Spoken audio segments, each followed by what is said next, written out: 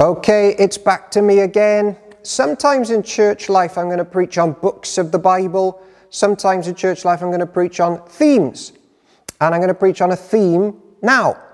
And that theme is, how can Jesus ease our lockdown depression? Or how can Jesus speak peace to us? How can we get peace of mind, body, soul as we contemplate returning to society? Maybe dealing with worries that brings. And children, I want you to draw a big black dog barking and frightening church members, and put a bit of a gap in between them, because in a bit we're going to stick someone in the middle of those. But a big black scary dog, because some people get so frightened about things in life, it's almost as if there's a big scary dog. So that dog is a picture of scary things. I'm going to start with this sort of idea. The idea is this: ease and peace in depression, anxiety, whatever it is more about the state of our soul and our thoughts than it is about whether or not we're surrounded by comfortable things to distract us. You can flood your life with pleasantries, the latest gadgets and gizmos. But the real issue, if tonight you're worried, anxious, or stuck in habitual sin and you're just not connecting with the living God, the issue there is the soul and thoughts rather than, oh, I don't have enough material stuff around me to cheer me up. Because you meet loads of people in life who have got tons of stuff like around them. Cars, food in the fridge, central heating, loads of luxuries in the Western world. But their mind and souls are just in the pit. In the pit. And they need desperate help. Or they need help desperately. In the Bible, the ancient church is often told, the worst thing you can do, ancient church, is pray to God and ask him to relieve you of your burdens if you're just going to get comfortable but remain miles away from him, and that you hate him and that you love sin and stuff instead. Like depression and anxiety and sin is terrible to be dealing with, even if we're surrounded by comfortable things. So the ancient church is always told by the prophets, look, God can be with you in this stuff, and that's the better way. Whether it's anxiety, depression, habits of death, sin, which can sometimes cause anxiety and depression, though not always. Like, you don't want to remain in the pit for the second half of this year as we're facing, like, what's going to happen in the next weeks and months? I got to go back to my job. Oh, I got to juggle with my family in a different way, or my children and all that stuff, my church. If we're miles away from the Lord Jesus, we're basically like a dead body. I picture it like this: a dead body pretending we're alive and all right. And that, in my head, looks like this. Basically a corpse, a dead person, being sellotaped or strapped onto a skateboard, and then someone just booting it down the hill. And the wind sort of will make its arm flap about. It's a bit weird, this, isn't it? And appear alive, and maybe the wind makes it smile. But it's dead. And it's just fake appearances of life. That's exactly what your life will be like. You'll be a living corpse if you're miles away from Jesus and just trapped in the wondering what future's going to bring you and all that stuff. My next door have just built an extension. And the first thing they did to make sure that the building is steady and safe is they dug down and had a big foundation, a solid foundation. They went down. And they secured the foundations, the basics. And then whatever weather comes now, it's not going to knock that building down.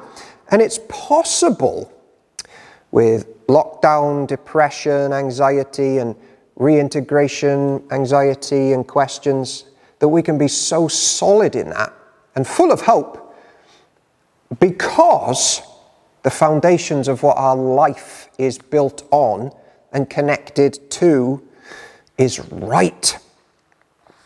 Now, there are many triggers for stress, sin, anxiety in the world at the moment. I actually think a massive watershed for Great Britain was in the 1990s when John Major insisted that shops can now open on Sundays. And people stopped going to church. And what's happened since then is this like rat race has begun where everybody has to work all the time to like get a house, get comfortable, keep up with the job promotions and all that stuff.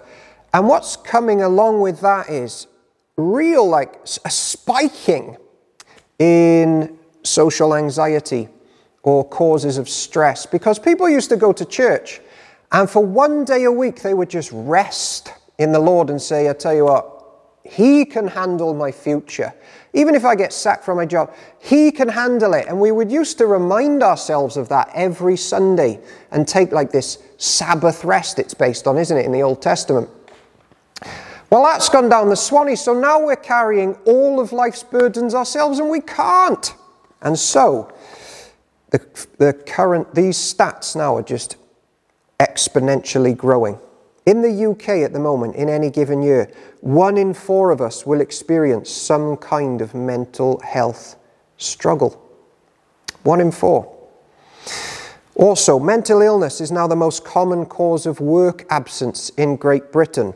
And globally, it constitutes the largest single source of world economic burden at $2.5 trillion a year from people not being in work or having to be looked after because they're struggling in this area. If you struggle with mental illness, or if you don't, this is still relevant to you because you now know someone that does.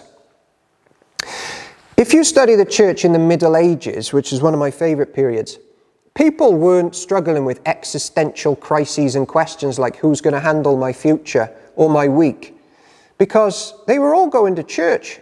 Loads of them were trusting Jesus with those big things because He can carry it. He'll guide the church to glory one day. But now we're having to deal with this stuff ourselves and we can't. Here's some lockdown statistics. Feelings of loneliness have more than doubled in the lockdown period. The Mental Health Foundation is now warning about the long-term risk to our health because of the mental health problem of loneliness. Even with eases coming, and reintegration will still be slow, which is causing troubling thoughts for a large percentage of, society. And they've got, oh, what if there's a second wave coming as well, and the illness is going to finish me off. Also, domestic abuse has risen in lockdown, and addictions to alcohol, pornography, and gambling have spiked. What am I going to do with all these problems? I'm going to take it out on someone because I can't handle it. I'm going to beat someone up. That'll make me feel better. I'm going to drink myself to sleep and make an idol of that sort of ease that alcohol can bring for a few hours. I'm going to swallow some sort of drug to just help me escape. But, ladies and gentlemen, Christians, Jesus-centered church members can do better than that. We can handle life going forward, and only us can, really, handle it in a way that's really lasting and really robust. There is ease to be had and peace to be had in lockdown and integration. Way more than the momentary ease that beating someone up might bring us, however tempting that might be. I've been struck by this verse recently in lockdown. And it's 1 Peter chapter 3:15, and it says this. In your hearts, honor Christ the Lord as holy. See, that's a heart thing, by the way. So that's not like an external shopping thing that we need to buy. Inside us, honor Christ the Lord as holy. Always being prepared to make a defense to anyone who asks you for a reason for the hope that is in you, and do it with gentleness and respect. So, church members are to have a hope which is so obvious and just shining out from us, then people are going to ask us about it and we can tell them, and it's a solid hope. If anyone, whether you're a Christian or not, this is all relevant to you as a human being. If anyone or anything is your hope in life for Monday or this week or in your marriage or in your workplace or as grandparents or as church members or someone who's ill and facing death, whatever. If anything is your hope other than Jesus, it will end in disaster. I remember watching Bear Grylls' program, The Island, where basically Bear Grylls selected a group of people and just dumped them on an island and sort of said, good luck, try and survive. There's a pig over there, all the best with that. And when Channel 4 were interviewing them for the reasons that they applied to go to the island, it was really interesting because they would say things like this: I just feel lost. And I just need to find myself. And I was thinking, if you're lost, how are you going to find yourself? That's like a circle that never ends. Or they'd say, I'm looking for something. Or I need a new adventure. Or I've done the children thing. Or the marriage thing. Now I need time for me. And I was thinking, yeah, that's exactly what happens if our hope in life or our purpose is based on marriage. When that breaks down, we're like, oh, what else? Wait, that was me. What now? Or if the children move out and all you've ever aspired to be is a parent, when the children move out, you're like, oh, my foundation's gone. What do I do now? I better go and chase some pigs on an island. Or health is a massive one. I need to live for the comfort of health. Because when COVID-19 comes and takes our loved ones away, or takes us away, we are in massive existential problems and worries and anxiety. Then sin will bubble up and we'll get addicted to stuff to try and cope. I remember when Dr. Martin Lloyd-Jones, well, I don't remember it because he died before I was alive. I remember reading when Dr. Martin Lloyd-Jones, who was a great preacher, he was asked, what are you going to do now you've retired from preaching? What are you going to do with yourself? And he said, well, I'll be fine. I never lived for preaching. I only lived for Jesus. And I was like, yes, that's it. That's my sermon. We're not to base our lives on anything other than Jesus. And those other things are great, by the way. Children, family, marriage, church, health, food, drink, probably not drugs, in their place. Great. But boy, do they make horrible idols which just collapse. So I, in this sermon, call us now to Jesus. To Jesus to see how he can help. To talk to Jesus now where we are and say, Lord, be my foundation. So when sorrows like sea billows roll, as long as you're with me, I will be okay. And then to share that with others in this area of Cardiff. Jesus brings ease and life into the following areas: depression and loneliness. Depression caused by the rise of sin during lockdown. He can ease with the destructive sense of guilt and shame that brings. He can deal with the anxiety about what's around the corner in the future. He can deal with the anxiety and the need of guidance in our home lives, friendships, and workplaces.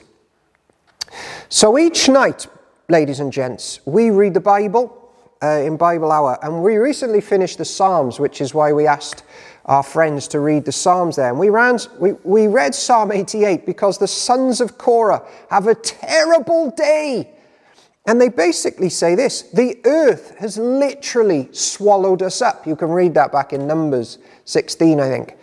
The earth literally gobbles them up because their dad had just been a complete twonk and tried to deny the work of Jesus and just swan into the presence of God as if he was the great high priest. That does not end well. And they say, we're just full of troubles. But then they say, in our troubles, we called out to the living God, and he heard us and brought us out of the pit. Jesus, that's even about Jesus, who went down into a pit, but the Father and the Spirit were with him and eventually brought him out. But they were with him in it, as well. It's the story of the Bible. And it all ends okay in the end. It all ends okay when we trust the living God. And then Ricky B spiced it up even more because he read a passage about Jesus in Isaiah 53, which says Jesus himself was very familiar with grief and sorrow. Now you're thinking, hold on a minute, Owen, I thought this was about how Jesus is going to relieve us of grief and sorrow. What help is he going to be if he's experienced grief and sorrow? That is the answer. This is where I just want to land now for the last bits of this talk. It is a fact of life, right? Because we're made in the image of the Father, Son, and Spirit, and we're quite relational beings, it is a fact that friendship can ease depression, sin, anxiety, and burdens. It can ease our loneliness. It can ease our sinful state.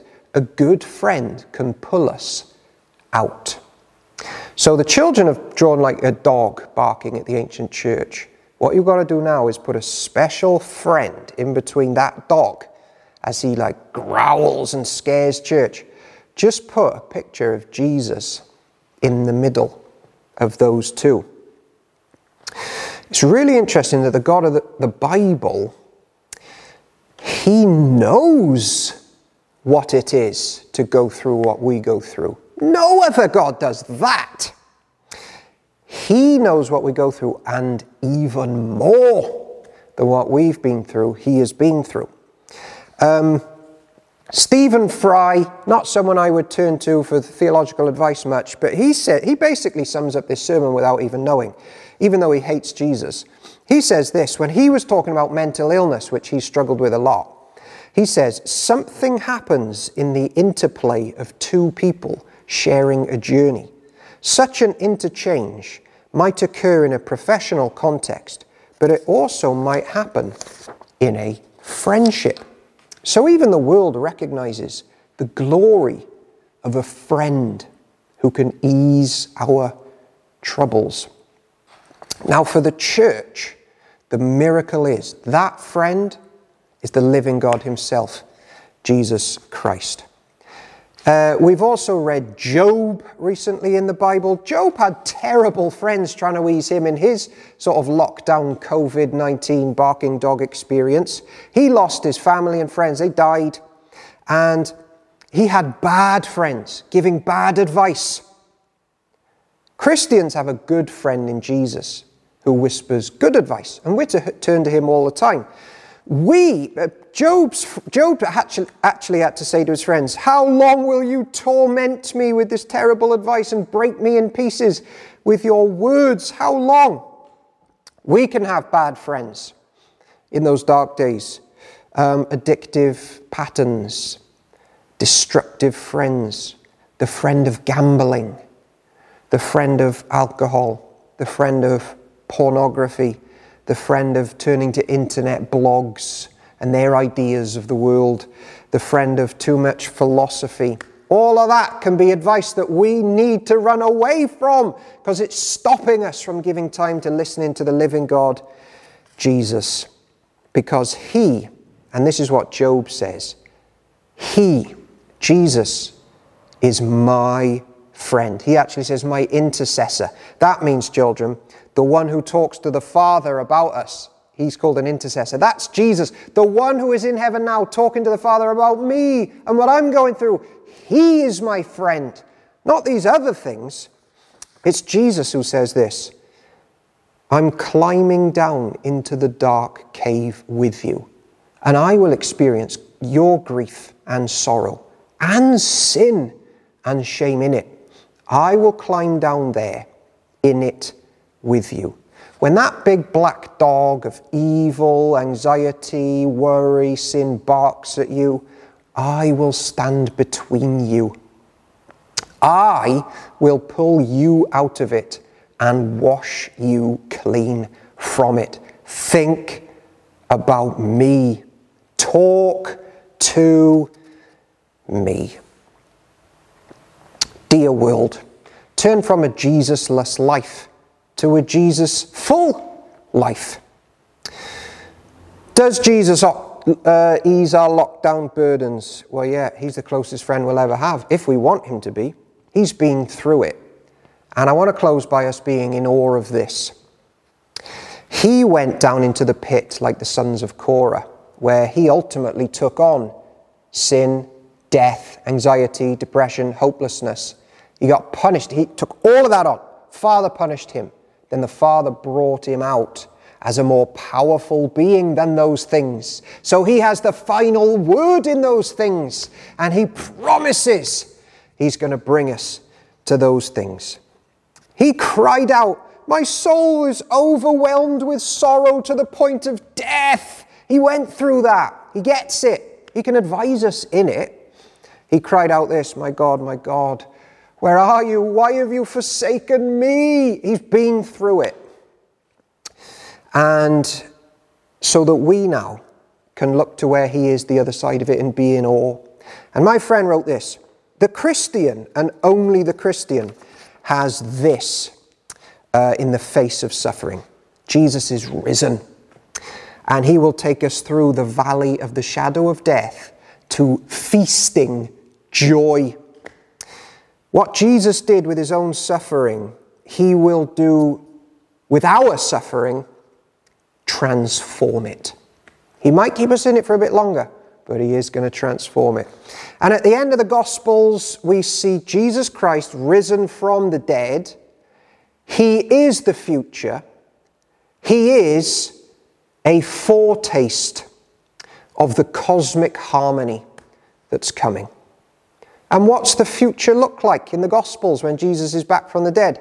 Joyful reunions, long walks in the countryside with friends, deep conversations into the night, fishing with friends, barbecues on the beach, feasting and family, and face-to-face communion with the Lord and his Father in the power of the Spirit, who has loved us all the way to hell and back. That is the future. That is the sunrise. That will keep us secure in this needy world. The idol of booze and death and porn and beating up our spouses, terrible. Jesus is life. Come to him each day and he will give you life. In the name of the Father, the Son, and the Spirit. Amen. Let's find out more about him at 9 o'clock tonight, and we will see you there. Thank you so much for tuning in today. Amen.